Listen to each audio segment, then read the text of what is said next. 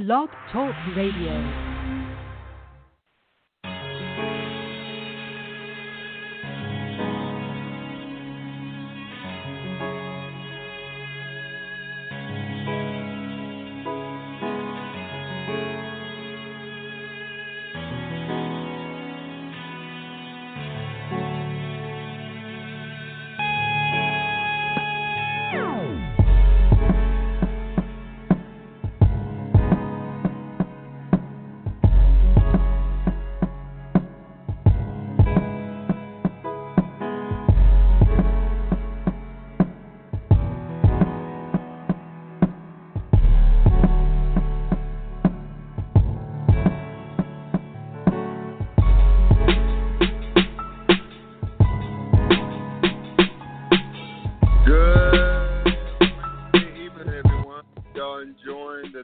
If you're in the Midwest, well, specifically Cincinnati, Ohio, like I am, finally feel a little bit like spring, even though it's going to go back to winter. The weekend's supposed to be 30 degrees early Saturday morning. But enough about that. But thank y'all for tuning in to tonight's podcast, The Clown Hour.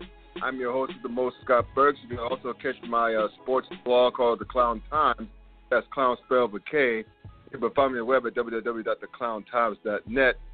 And you can find me on Facebook as well. Just do a search for the Clown Times. Get us Clown spelled with K, whether you're on your smartphone, laptop, desktop. That same search one on Facebook, you'll find us there. We got a little bit to get into tonight. This is mainly an NBA-centric podcast, especially given that this week is supposed to have been the first week of the NBA playoffs.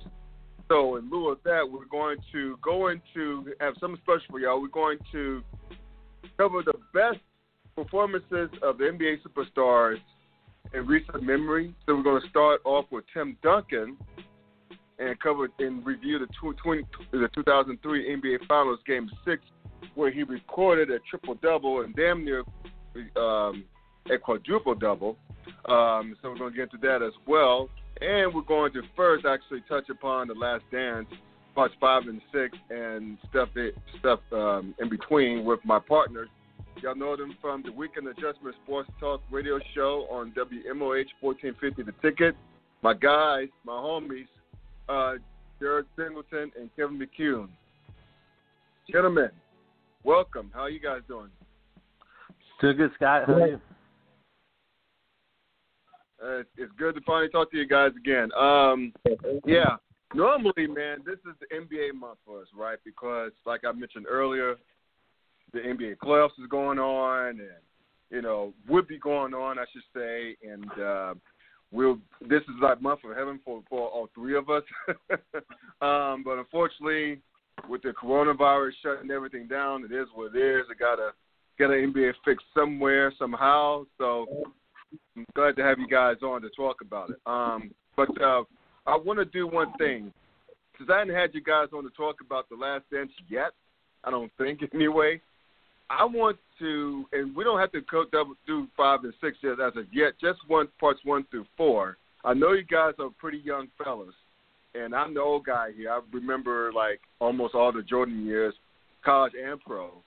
So, Jarrod, give me your thoughts on The Last Dance, like what you learned about Michael Jordan, like things that stuck out to you or whatnot. Give me your thoughts on that. And now, really more so than anything that I've learned about Michael is I knew he had a drive about him, but I didn't know that it was such a singular vision. Like the thing that really stuck out with me was after he retired, after the first three-peat and went to baseball, he comes back with 17 games left, 13 games left, or something like that of the season, because he thinks he can steal a championship. Like that was the mentality. It was like, okay, I've already done 3. Nobody's going to beat me. Okay, cool. I'm going to go away for a little bit. Oh, look, some expansive teams have come in. The league's watered down. It's really weak. I can just take the year off, come in, warm up, and then steal a chip. Well, Shaq and Penny had something to say about that, but such is the way things go. He comes back even stronger the next year. Like it's just the drive to win is singularly insane, honestly. Yeah, I mean his competitive force, nature was the stuff of legends, and for me to see that again was equally as breathtaking, to say your word, because I've never seen anything. A lot of sports fans haven't seen anything like it. So to see that, to see how competitive he was, whether it was playing cards, golf, it was just insanely, unusually competitive. Kevin, what's your take home from the first 4 parts of The Last Dance? Yeah, I think I've really enjoyed watching him up until now, and I look forward to the second half of the series coming up starting Sunday night. But I think for me, just a few key takeaways. I know Jordan had said before the series started that people were going to hate him after it, and I can see why he said that, but I don't necessarily think that it's hate. I think that we see maybe to a larger scale his humanity, and part of that being his drive, maybe to a fault. But I know this past week they touched on his gambling. I thought David Aldridge made a great point, though. He said you have to remember if if Michael Jordan bets $10,000, it's like us betting $10. So. But they touched on those types of things, still an insane amount of money. Right. But then the rivalry, just with the GM and ownership and Jerry Krause, and seeing him tease Krause, and so I think that's putting it lightly. I think we've seen more of his humanity. I don't think there's anything that I've seen that would necessarily make me hate him, but I could understand his insecurity going into that because we've seen him, I think, to a larger scope. A couple of really cool things that I've enjoyed, though, in the series thus far. Really liked seeing the whole synopsis of how the shoe deal with Nike went down. That was featured in one of the episodes this past week, and just that line that Adidas said by the end of year 4 we sell $3 million worth of shoes. We think that we've been successful, and I think his agent said by the end of the first year they had sold $128 million. So those types of things are cool. It was cool getting to see 1980s Jordan, because as a kid I really only saw 90s Jordan growing up. So it was cool getting to see him come on to a team that was really a laughing stock within the NBA, and hearing about the GM, like the GM feeling almost forced to draft him, hearing that they almost traded the pick, but then they were happy that he had taken him. Right.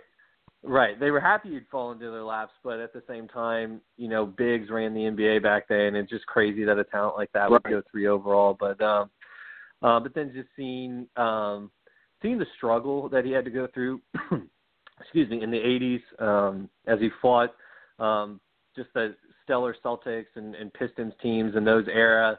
And I think, I think that those definitely probably molded him into a champion in the 90s, going through that grind, because he wasn't going to see anybody like that in the 90s. So just getting to see him younger, see the humanity and the faults behind him, because he has been built up so much as a god, and then just the cool anecdotal things like the shoe story. Those have been all the things that I've enjoyed so far about the series. Quick things about like the production of the series itself. The fact that they show on the iPad and stuff like that, how they'll show one person's response to Jordan and him not knowing what they said or whatnot, and then seeing the way he responds to it and reacts to it. That's actually really cool, because that's not something you usually see out of somebody, is like in a documentary like this, is just the pure unadulterated, just wow, okay. You know what I mean? Just being stunned at certain things and laughing at other things. That's a real interesting thing.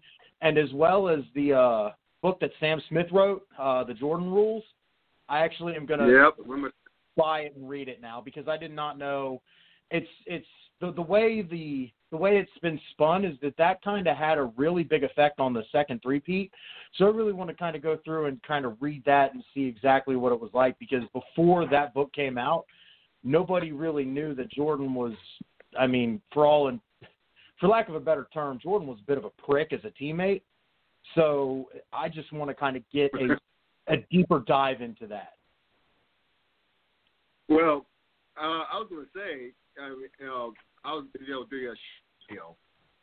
how fascinating it was. I mean, it's hard to believe that Nike was once upon a time the new kid on the block, so to speak. I mean, they were specifically track. They were a track brand, and to see that, first of all, if you're Adidas or actually Converse, how stupid do you feel knowing that Jordan wanted to be with you all? Instead, they had, and I'll blame him for saying this in retrospect, but they had because they were maxed out, I guess, with endorsees like Bird, Magic, Isaiah. They had a roster of superstars back then. So, but I'm just thinking, I'm just wondering what the hell Converse is thinking right now. Is like, what in the hell did we do? How did we fuck that up? Basically, well, how do we let Nike get that? You see that as 2020 vision? Hindsight is 2020. But would Converse, would Adidas, even Puma, would any of those? They were big players back then. Would they have thrown the money at the advertising campaign like Nike did? Like Nike went all in on Michael Jordan and it worked. Yes, it did. So there is a little bit of luck there. Yeah. I mean, you to your point. Yeah, that's why I mentioned earlier, rather that. I mean, not Adidas, but Converse at the time was maxed out with superstars. Dr. J, I think Jay was a Converse guy too, so he was in the midst of his prime. So, I mean, yeah, to your point, of course. It's just that, to your point, looking back at it now, I mean, if Converse had like a crystal ball and saw what Jordan would eventually have become, then yeah, exactly. I mean, but kudos to Nike. They were the new kids on the block, and they thought us out of the box. And Air Jordan, a few Air Jordan brands later, here we go. The Jumpman and everything else. The picture that they took of Jordan, like doing the Jumpman, like logo, if you will, like going for a dunk. It was something else. But one thing, man, and I'll throw this to Kevin this time, is how bad did they make the Pistons look, especially Isaiah Thomas. I mean, Jordan. It's something that Jordan grudges are legendary, but damn, he still hates Isaiah Thomas. I mean, that cracked me up a little bit seeing that.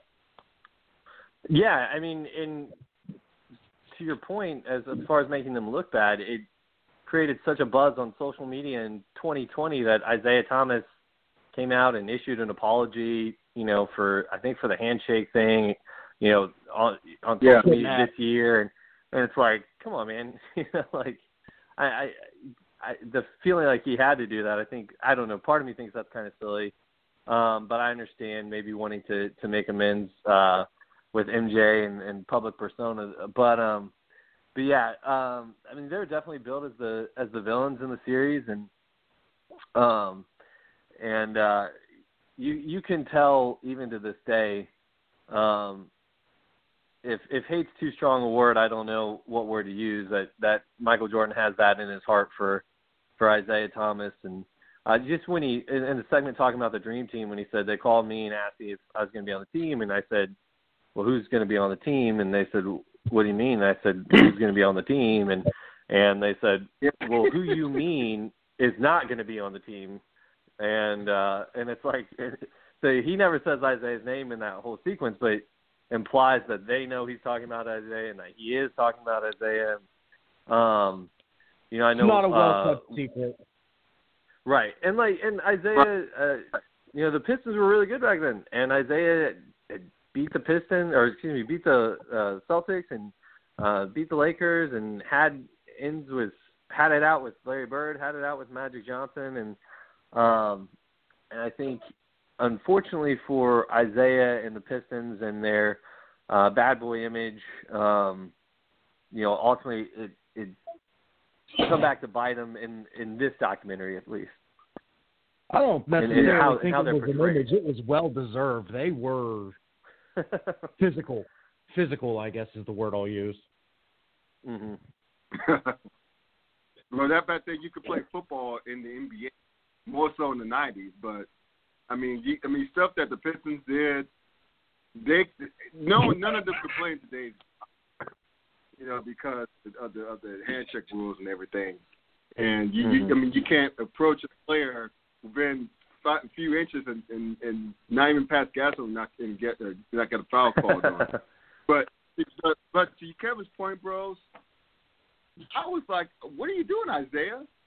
Like, as far as him, like, making the rounds of apologies, I would be like Bill Lambier and just own it. So, yeah, we didn't want to shake their hands. Yeah, they called us dirty. Yeah, we think they were sissies. Yeah, we thought they were punks. We still think they were punks.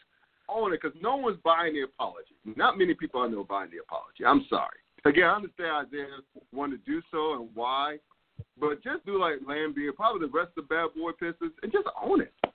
Just own it. Yeah, I'm completely with you there. You're the Bad Boy Pistons. In the annals Right. of NBA history, you're not just known as the 1989 Detroit Pistons. You are known as the Bad Boy Pistons. Just own it, man. Right. Yeah, the two-time champion Bad Boy Pistons. I mean, yeah, just own it. One last thing we'll touch on, gentlemen, before we get into the best of Tim Duncan, is, I first of all, I like the overall scope of this documentary. I mean, yeah, it started out as the unseen footage, access of the last season together, the last championship season together. But I like the way they made it to like a Michael Jordan / Scottie Pippen / Dennis Rodman / documentary. Just touched upon each of the stars, right? I'm glad it's about the Bulls and not Michael Jordan. What was that? I missed that. Sorry about that, bud. I'm glad it's about the Bulls and not Michael Jordan. Yeah. It's not a wholly Michael Jordan biopic, if you will. It's about the Chicago Bulls championship runs, how they were built, and everything else. But I like everything, like making the Pistons the villain to. They touched upon my Knicks this past weekend of them being on the come up. Like challenge, a big challenge to the Bulls three-peat. That's the third season of that three-peat. And I like how they touched on that. But it brought back bad memories to me as a Knicks fan because of that one guy, that damn Charles Smith. I do not like that guy to this day. I know hate's a strong word, but it's pretty damn close to how he threw that game. Pass the ball to Ewing on the wing. Pass the ball to him. He didn't go up. Dude is 6'10". How could he not dunk the ball? At least draw a foul. Or just pass the damn ball. Don't just put up a layup and be blocked like 5,000 or 6,000, 7,000 times. That's what blew that said. I was so mad watching that. My blood still boils. Well, I almost changed the channel. when they showed again. I mean, it was Raw in 1993 or 94, whatever year that was. I guess it was 93. It was Raw in 93, and it's Raw now. As me as a 46-year-old dude.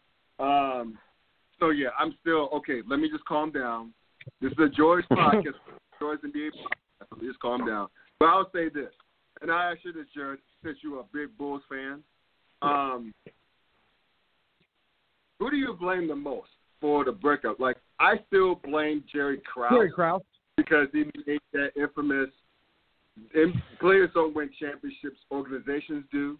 But I would like to blame more Jerry Reinsdorf, the owner, because he could have overruled Krause and kept Phil Jackson for another year. He could have kept the team together because one thing we were robbed of as fans is the fact that we never got to see who were to knock off those Bulls teams. Michael Jordan. We didn't. Jordan didn't want to pass a torch.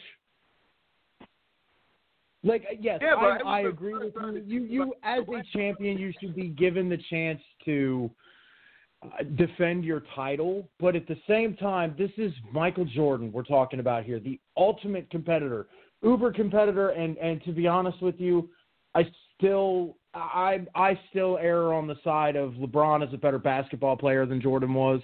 Jordan, the ultimate competitor here, isn't going to want to pass the torch. Like, he goes into a finals and loses, he might put on a smile for the cameras and this, that, and the other thing, but Jordan don't want to do that. Like, this was the best way that it could end for that Bulls quote-unquote dynasty, was for them to win the last one and then just be done with it, because, again, they don't want to lose. So this way they can go down in history and say, yeah, 6-0, we never lost. Right. Because that's the biggest argument anybody that makes for Michael Jordan being the greatest of all time. Well, 6-0. Okay, you are correct there. Jordan never gave himself the opportunity to lose his three-peat title. I don't know. There's a whole big to-do about it, and being a Bulls fan, I'm very happy we got the 6 titles. I'm very glad that I can say, 6-0 in the finals in the 90s. We ruled the 90s, but at the same time, man, I'm 29 years old. I was born in 1991. The first basketball game I ever sat down and watched front to back was was game 1 of the 01 finals. So I missed all this. You know what I mean? Like, I'm watching this documentary and it's all quote unquote new to me. I mean, I've seen most of the, public domain footage, but everything else, all that's new to me. So I can't claim to be, any sort of expert or any sort of super fan when it comes to 90s Bulls, because I just plain wasn't there.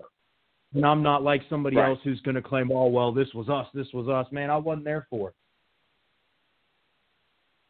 Yeah, so I remember that's those just my days. 2 cents on it. That was college. Because I was in college. I'm sorry, Kevin. Go ahead, bud. Yeah, I was just going to say, I want to make a point about Krause. I didn't want to butt in there. No, that's fine. I'm slightly older than Jarrod, and so I remember the last 2 Bulls championships, and that's when I became a Stockton to Malone fan and a Utah Jazz fan, just to be different. So I'm glad that I got to experience that. I'm actually looking forward to probably the finale when they finally get to the Jazz series and I can see Malone and Stockton interviews. But I digress. I think that Krause's biggest fault is probably that he was always looking for the next thing. And I think that's highlighted and hinted at in both overtly and in subtle ways in the documentary. In '98, he's looking for the next era of Bulls stars because everybody's in their mid-30s, and biological clocks are ticking. Right, and so we see then the baby Bull era that ended up not working out for a litany of reasons, but there was some talent there. But for him, even with Phil Jackson was the next to Doug Collins. He was handpicked by Krause to come into the organization, and then he was placed on Collins' staff, and then essentially Krause kind of, groomed him in the background to take over as the head coach. And that was, side note, that was cool just to see the hippie, life and background of the Zen master and him coaching in South America and his background. But again, he's handpicked by Krause, and then in '98, he's already kind of starting to groom Floyd to take over for him and saying, like, you can win 82 games, but you're going to be out of here. So I think that was Krause's biggest fault, but I think also a strength. We saw what it ended up building eventually, as he had eyes on a guy like Tony Kukoc, who ended up being instrumental in those second 3 championships that they won. And despite the grudge that Jordan and Pippen had against him initially because Krause was so enamored with him as being the future of the Bulls. Yeah.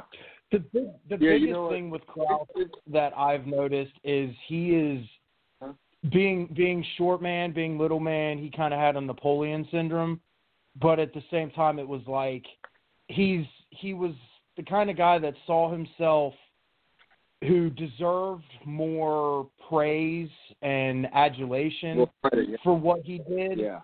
But in all honesty, he didn't get enough credit for it, but he felt he deserved more and was always chasing that more credit. Oh, it wasn't Michael that made these things happen. It was me. So that's the biggest problem with Krause is and rest him. He's not here to defend himself. And that's the one gripe I have with all this is Krause isn't here to lend his 2 cents. Right. Yeah. I mean, because God rest his soul. He died, late last year, something like that? Was it middle last year? I forgot. It wasn't that long ago. Yeah, I think it was 2018 or, yeah. Oh, it's a couple years ago. I knew it wasn't that long ago. But, to your point, guys, to open this game, that open the blatant disrespect that Jordan and Pippen, threw at Krause in public, in front of him, as if it wasn't there. That was just astounding to me how much they hated that guy. I mean, that was crazy to see as well. But overall, dude, this has been, even though I'm not the biggest Jordan fan, if you went to Carolina, I went to NC State. His Bulls kept my Knicks win chip. And also, I'm just bitter like that. But this has been a fascinating documentary up to this point.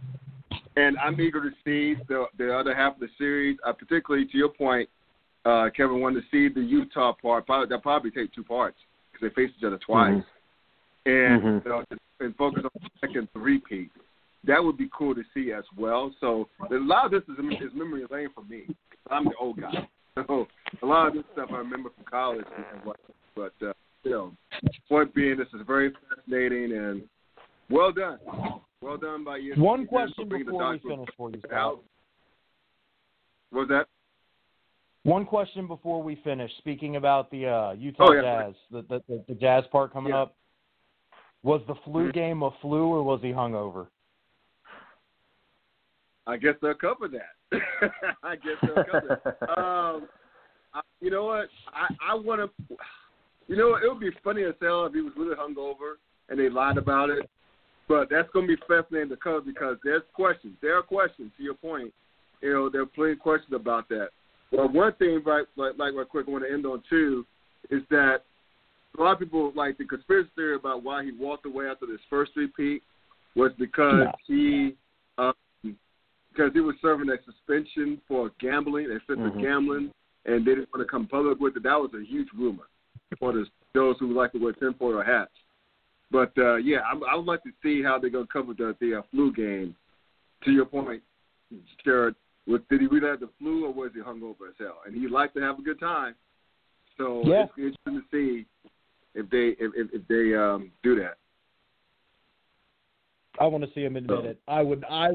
That would be the pinnacle of the show, is if he were to admit that it wasn't the flu. Yeah. He's like, yeah, dude, I was really hungover. That's not going to happen. Too big a part of his legacy.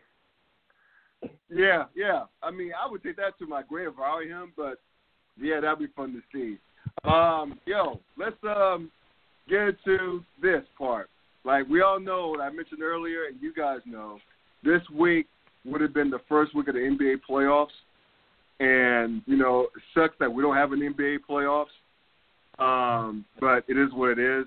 But right now, and this is Jarrod. I want to give credit to Jarrod for this because it wasn't my idea. I wasn't smart enough to think about this. But have a best of as far as superstars that we know and love, the best of Tim Duncan. We decided on do the best of Tim Duncan. Tim Duncan's one of his best performances in the playoffs, and we chose the 2003 NBA Finals Game 6. And what's interesting about that, fellas, is that, Tim Duncan, this is how, he averaged for the series 24.8 points, 16.4 rebounds, 4.4 assists, and 4.8 blocks. He became the MVP of the series. And, in addition to being the most stoic NBA superstar of all time, there's a few things like in the background of this happening. First, this is David Robinson's final game. This is his swan song. And Duncan in this game also scored 21 points, 20 rebounds, 10 assists, and 8 blocks. And it could be argued that he was robbed of 2 blocks in the second half.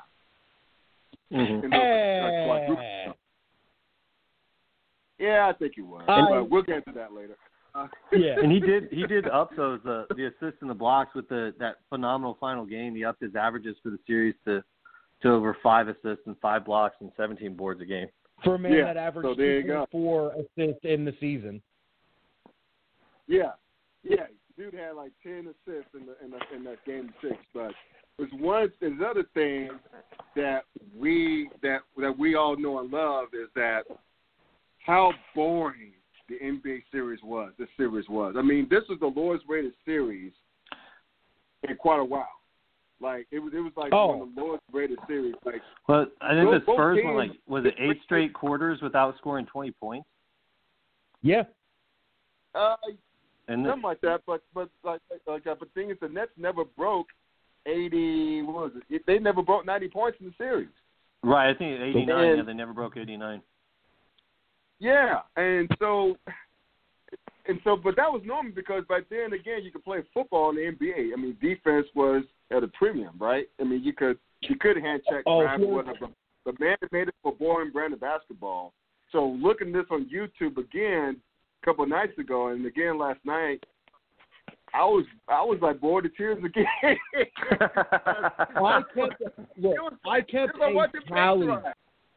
I kept a tally of 3-pointers that were passed up by quarter. Would you like my tally marks? Oh, please do. Have some excitement. First quarter, there were 8 of them. This is just combined between the two teams, too. There were 8 passed up threes in the first. There were 6 in the second, 5 in the third, and 4 in the fourth. And this is just like, not necessarily ones that like a James Harden or somebody would chuck up. These are just 3-pointers that if they had this shot in today's NBA, if you didn't take it, you'd be looked at like you were stupid. Yeah. And they just kept passing up. I mean, sorry. I was going to say, Kerry Kittles used. Go ahead. I'm sorry. I was going to say, Kerry Kittles was one of the best 3-point shooters in the league by reputation back then. He only took 6 threes in the final, in Game 6 here, and made 2 of them. Mm-hmm. Yeah. Oh, I know. Yeah. Threes were not something that was thought of. Well, yeah, that's why the game was boring. I mean, this is on the first quarter. It was 25-17. I mean, granted, New Jersey led most of the way to the final quarter, but still, 25-17.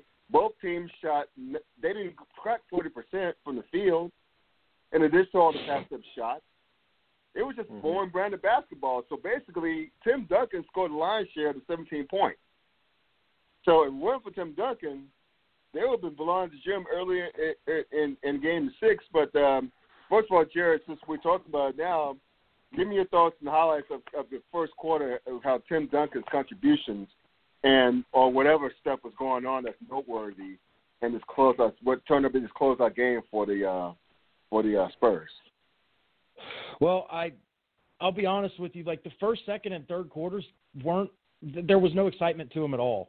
Like I mean, like you said, at the end of the first, it was 25-17, and then you get at the end of at halftime, it's 41-38 New Jersey. Going into the fourth, it's 63-57. Like that's halftime now.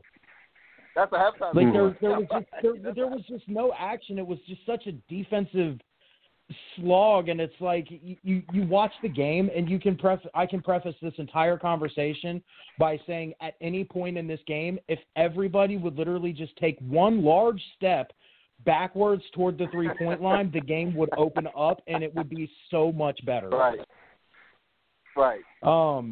So like in the first quarter, the biggest thing that stuck out to me in the first quarter wasn't necessarily Duncan's performance so much as it was Robinson. In the first 5 minutes, he has 2 blocks. He's playing all-world defense. And for somebody that didn't really get to see too much of David Robinson, I asked you the other day, what's a good comp for him? And you said a stronger Kevin Garnett, and you're right. Yeah. Like he was just, even 13, 14 years into the league, he still had some pretty good athleticism, and defense ages well. And I didn't know he was that good on defense. Yeah, he was great. Dude was great in his prime. He was great in his prime. He was one of the most unsung superstars of their time because he was overshadowed by Ewing, Elijah Wan, Jordan, of course. Barkley, Karl Malone. He was overshadowed by those guys, but he was great. He was so great and underappreciated. I thought so. Yeah, I'm glad that you got a chance to see that.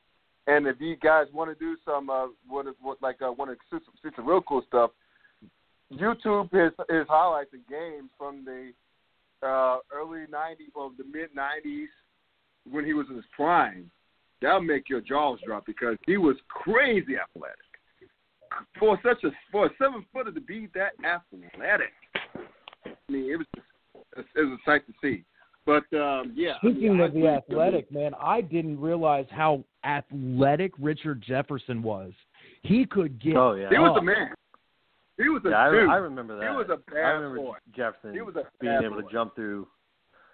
I think we remember Jefferson now after his 17-year career, whatever it was, as an old guy, spot-up shooter. But yeah, I remember when he was young, coming out of Arizona, he could jump through the hoop. I mean, it was insane.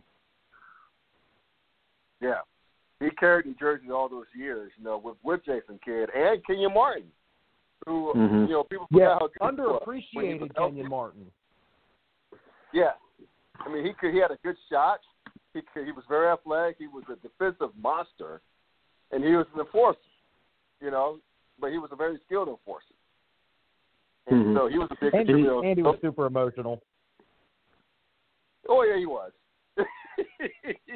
But he had his worst game of the finals in Game 6. Martin did, and I actually that's something I put in my notes is as talented as Martin was, you see the juxtaposition with him and Duncan being the two forwards on the court, where Duncan is poised and under control, and then early in the game you see Malik Rose kind of intentionally trying to antagonize Martin, get under his skin, and I think they drew they might have drawn a technical foul if I remember. He did. The technical was on Byron. Martin just cool in that, and but yeah, so I just remember being like, yeah, he's got talent, but you see where the difference is between him and Duncan, where Duncan plays the entire game under control. There's like one point in the second quarter where I remember the Brad Nestor saying that's as intense as you're going to see Tim Duncan, and he just got did maybe like a slight flex going up for a 3-point when he got fouled and had a 3-point opportunity. Yeah. So, but yeah, I thought that juxtaposition between Duncan and Martin was something that I noted during the game. Yeah. I think that he said something about Tim Duncan's mama. He's still just looking at you like, okay, I'm not gonna do anything. I'm just gonna score some buckets and just get my championship. He's one of those. Is there a quieter way to get 21, 20, 10, and 8?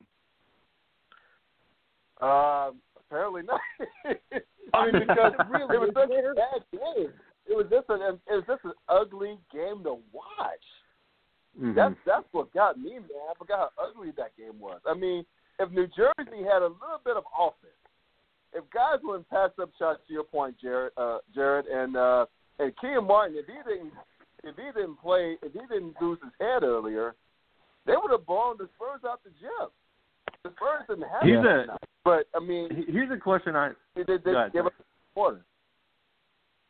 Here's a question I have. Whatever happened to that Tom Tolbert guy? The one, part of the broadcast team, Tom Tolbert. I meant to Google just disappeared, and I forgot to Google him after that. Because he had some gems talking about the Nets offense. I just wrote down some of the quotes he had during the game. He said their shooting has been as sour as milk with an expiration date of June 18th, 94. And then he said their numbers. And then he followed that up with their numbers are up there with gasoline and Mexican food as all-time vomit inducers. Yeah, he was good. We needed more of him. Yeah. And then, but him and Bill Walton on the same broadcast. Isn't that hilarious? Yeah. Hey, it was cool to get an appearance from Stuart Scott too. Yeah.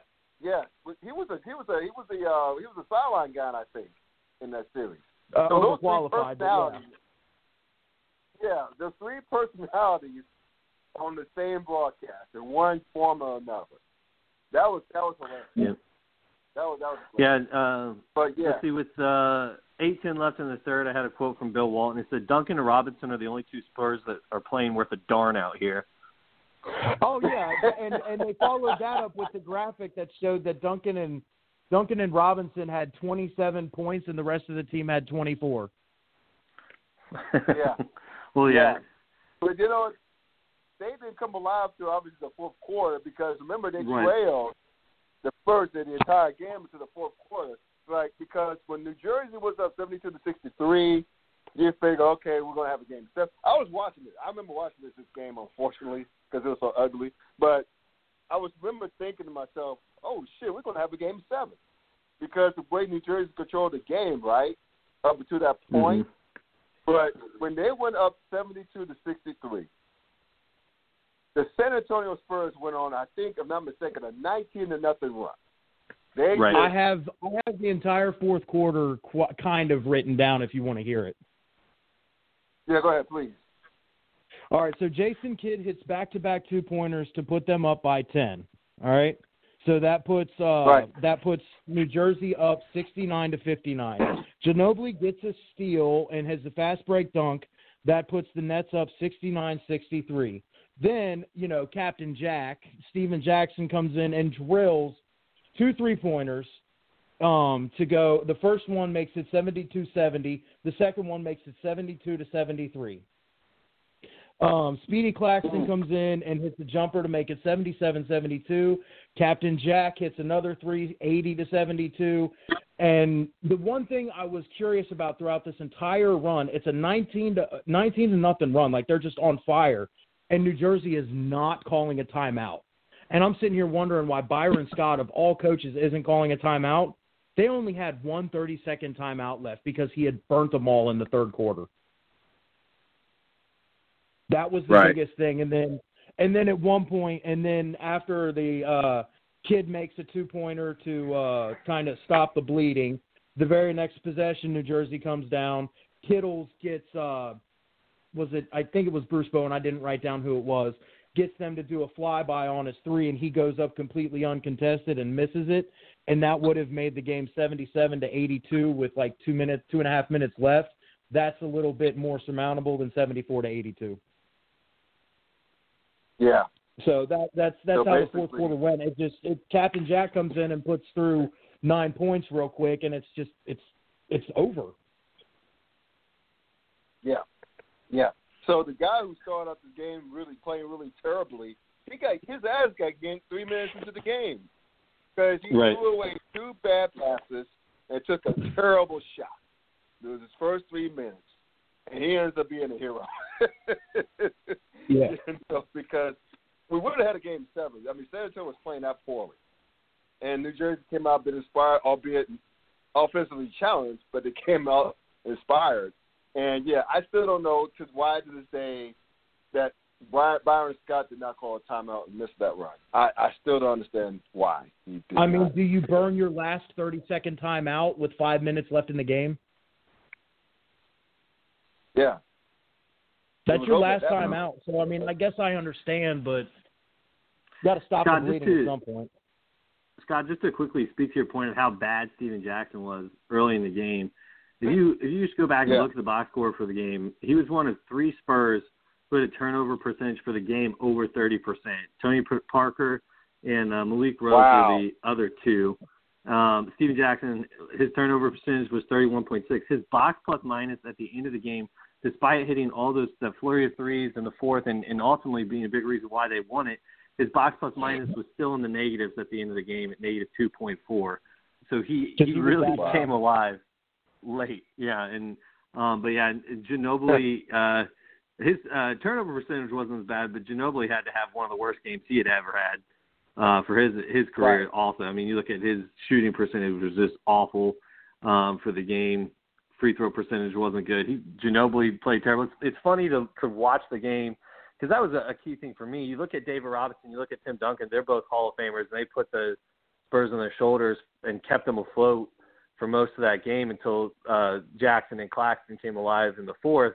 But you look at the other guys that are now probably going to be Hall of Famers from that team, Tony Parker and Manu Ginobili, both very young at that time, and inexperienced, and they were terrible. Like, they were awful. So it's funny to see. Like most of the fourth quarter. Right. Just to add what Jarrod went through with going through the fourth there. The turning point I wrote down was 6:51 left. Duncan kind of had this back-to-back series of plays where he impacts the game. So 6:51 left. He gets his 7th block. The Spurs are still down 2. He sets the record, breaking Scott Yornick's, Patrick Ewing's record of 30 blocks in the finals. He sets a new record with 31. I don't know if that still stands. But then on the other end, so immediately on the offensive possessions, that's when he gets his first assist to Jackson, and Jackson hits the first of his big threes, and Spurs get their big lead then with 6:30, or the first lead in the entire game with 6:34 remaining. Then on the defensive end, Duncan gets another board, comes down, and I'm not sure if he got an assist on this play. I think he did. He passes low to Robinson, and Robinson took a minute to get up, but got a bucket. So we just see Duncan impacting. We see Duncan impacting the game just in multiple ways and multiple levels in back-to-back possessions, and that was the turning point. That's when the Spurs kind of put their foot on the gas, so to speak, and never looked back. The coolest thing to see in this entire game was Duncan pulled down a rebound, and he missed. He goes on to miss this shot, but he pulls down a rebound, runs the break, and he's being guarded by, of all people, Dikembe Mutombo. He sits there and he does a between the legs dribble. He dribbles him, sizes him up, and then he lifts up for the shot. He misses it, but it's like Tim Duncan could do that. And most people don't remember that. Before the knee injuries kind of sapped away his athleticism, boy was athletic. Yeah. I remember him at Wake Forest, dude. He did a lot of that at Wake Forest. He would run the break. He like go between his legs, shake and bake. That's why even though he was a 7-footer, he was a true power forward. He was so nimble. I mean, he was quick. I mean, he was a former swimmer. That's how lean and athletic he was. I mean, he was easy. He was smooth. And so that's why he's just great. I mean, it's a shame. It's cool to see him go into the Hall of Fame with, of all people, Kevin Garnett. I mean, there were two contemporaries and rivals. But yeah, I mean, it's to see Tim Duncan play and just to reminisce and watch Game 6 of the 2003 Finals.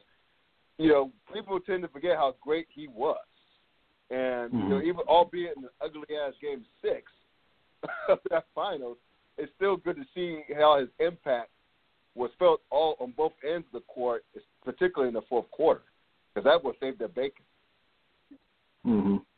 Yeah, I put down in my notes. I think the reason we forget is because when you watch him play, he kind of lulls defenders to him, and then he'll kick to teammates. Bill Walton mentioned in the game, he knows exactly when to throw the ball before the defense gets there. He's never panicked. Yep. He moved and positioned himself so well, and then his length allowed him to go up and rebound at the highest point, and it looked so effortless. And then I said the reason what made him so great, but then also in a way forgettable, is that nothing about his game was ever emphatic. You know, like there was. He played with such poise and so under control at all times. Whereas I think as fans, we like it when Jordan stuck his tongue out on dunks. We like it when LeBron flexes. We like it when, you know, Curry chucks his mouthpiece into the crowd. But that like Tim Duncan didn't have an ounce of that in his body, and that's why I said nothing about him was emphatic. But just an incredible talent all the way around. Duncan just perpetually acted like he had been there before. Right. He was so cool under pressure too. Never too emotional. Never lost his poise. He was just again. I could be at the court and say something about his mama. He just go about his business and drop another 15, 20 points and 10 boards. I mean, he was that even keel. I mean, nothing could rattle. Nothing could rattle. And he put in work. Up until the time he retired, he put in work. To your guys' point about the poise and everything, in Game 6 of the Finals, you go down by 10, and you haven't led all game and you go down by 10 in the fourth quarter, it takes your best player having that kind of poise and not losing his emotions or losing any bit of control for the entire team to rally around, and for Steven Jackson to hit 3 threes, and for Speedy Claxton to come in and just be everything that Tony Parker was supposed to be. Like, it starts at the top, and it started at this point with Duncan, because as great as David Robinson was, at this point, this was Tim Duncan's team. Oh, yeah. Right. I think one thing that was cool to note, just real quick, is just how intelligent he was and the way he would adjust in situations throughout the game. When they had Kmart on him early, like, he was going high off the glass over Kenyon Martin all day, easy, and then they put Mutombo in, and that's when he starts hitting all those jumpers at the top of the circle. Because it was like, well, okay, you got Mutombo on me. It's not going to be as easy down low, but I can step back, and he's not going to chase me out here, and I'll knock these down all day. And just knowing every time. Right, and just knowing those situations and knowing how to adjust his game as to who was defending him. Just an incredibly intelligent player. Yeah. I've got written down in my notes 3 simple words: Duncan, and then the vision. Just the being able to see where he needs to pass to, who he needs to pass to, and all the adjustments that you just spoke to. Like, just his vision of the entire game as a whole. It's almost like he had a bird's eye view of it the entire time. Mm-hmm. We kind of did at 7'1". Yeah, but his basketball, I see what you did there, Kevin. But his IQ, his basketball IQ was off the charts. I mean, the way he impacted the game, that game 6, again, on both ends of the floor, making the right plays, allowing him to score the basketball, it was great. It was awesome to see. And that rescued San Antonio out of that ugly game 6. I mean, they scored 31 points in the final quarter to score to end up with 88 points for the game. It was 88-77 was the final score. I mean, come on. I mean, that's a third quarter score. Or some teams halftime scores nowadays, but still, I mean, that was an ugly game. I was mad watching the game. It was an ugly game. Although it made that 19-0 run all that much better. Right. Because it just came out of nowhere. But still, I just can't believe Byron Scott. But anyway, that's not here nor there. That was fun, guys. But let's get your guys out on this. I meant to ask you guys this question earlier, and Jarrod, I'll let you go first with this one. Are we going to see the NBA finish this season, or is this a wash at this point? Is it a wrap at this point? Oh God, I don't know. The optimist in me really, really wants to say yes, we'll see something, but the pessimist in me just I don't know. I really don't know. My most pressing question is, what was it like for you guys to go back and see Ginobili with hair? Weird. That was weird. For a guy who doesn't have hair himself, that was weird to see. It looked like hair. I forgot what he looked like with a full set of hair. That was the funny part. Yeah. But to answer your question, of all the things that I've heard that have been thrown around, the only one that I can see being remotely feasible would be the Disney World plan. I don't know if you guys are familiar with it, but basically creating a bubble in Disney for all the teams to go to and maybe bring their families and stuff like that, and then playing down there. That's the only one I can see that's feasible. Yeah. Because it's weird. It's going to be weird to see them play without any fans, because it takes away from the atmosphere, the intensity, the emotion. I mean, of playoff basketball. I mean, but I'm more pessimistic than you, bro. I don't know how it could happen, and I'm sad to say that. I'm sad to say those words, because this was shaping up to be a very exciting postseason. I mean, LeBron found a fountain of youth in this way. How many years has it been? 17th year, and 03. both LA teams playing well, and what's going on with Milwaukee, Toronto still hanging in there, being the heart of a champion. Boston playing well. All those fascinating storylines circling around. I was looking forward to the Western Conference Finals, the Battle of LA. And I was just looking forward to the Western Conference playoffs. Yeah. I mean, I'm just afraid that we won't see it. It's breaking my heart. It really is. Mm-hmm. But Kevin, what do you think, bro? I think I'm in the middle of you two. I think it would be hard. I'm not completely pessimistic, but I think it would be hard because you got to give guys at least a little bit of time to get back in shape. And, I've been watching ESPN even with no sports on, and, they've been talking about, the NBA hasn't canceled any games yet. And there's a part of me that's like, if it's going to happen, I feel like we just have to say, hey, where teams were when this happened, that's it. That's where we're at. We're moving to the playoffs.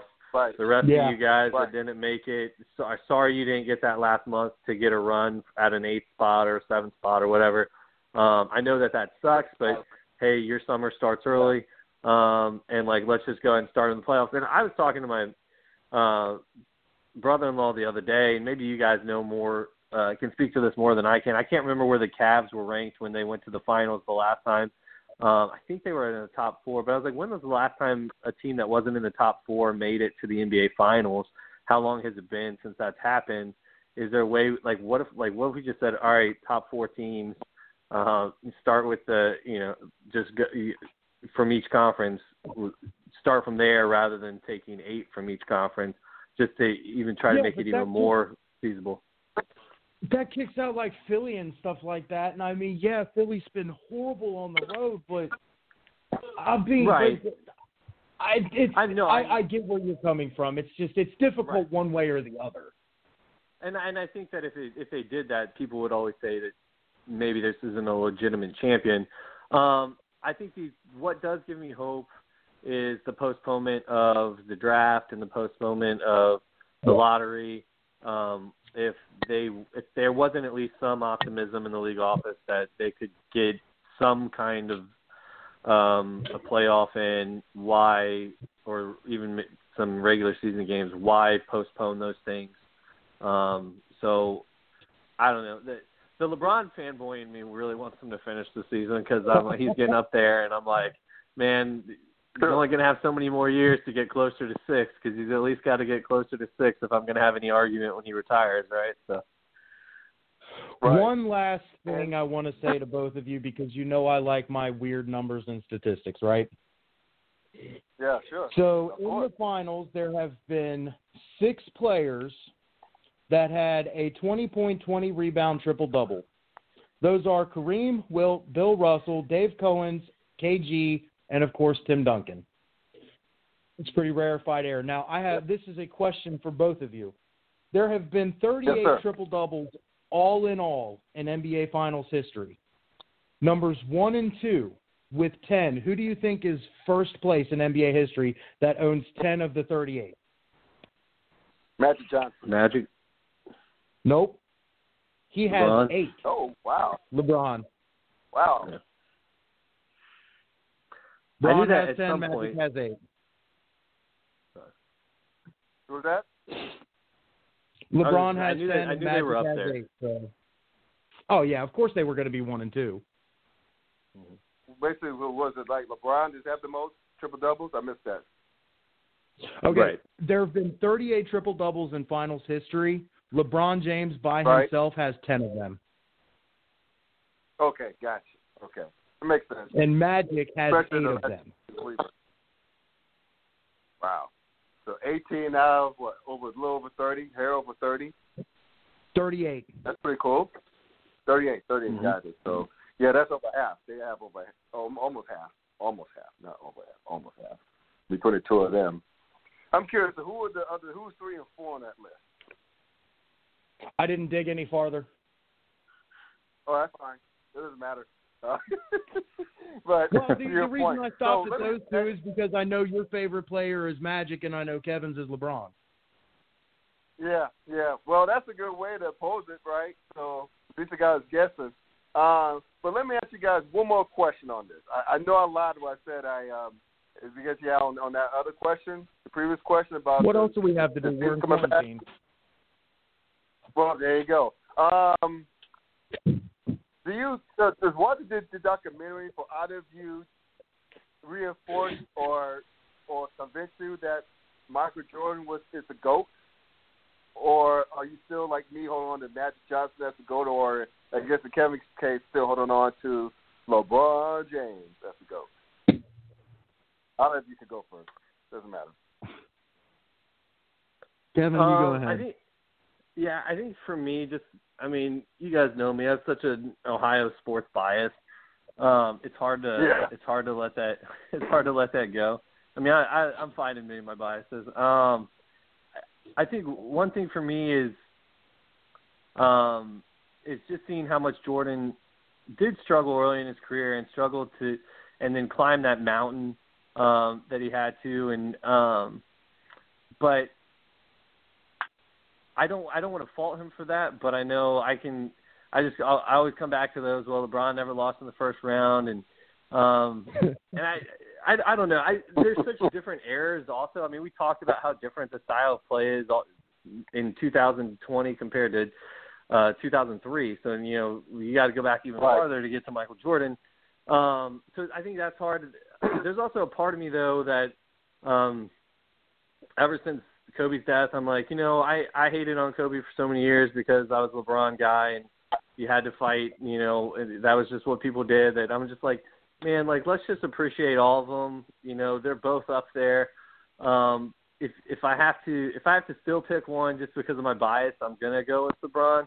I'm gonna throw out, he's never lost in the first round. I'm gonna throw out who he played with when he pulled, that Ira Newble and Donyell Marshall until finals against the Spurs, and he had to go with Delly and Moskov against the Warriors, and still looked superhuman despite having such an ill supporting cast. And whereas Jordan was playing alongside one of the greatest players ever throughout, all 6 of his final runs. So I don't want to make it sound like I'm knocking Jordan either. He was awesome, and I think they're both GOATs in my book at this point.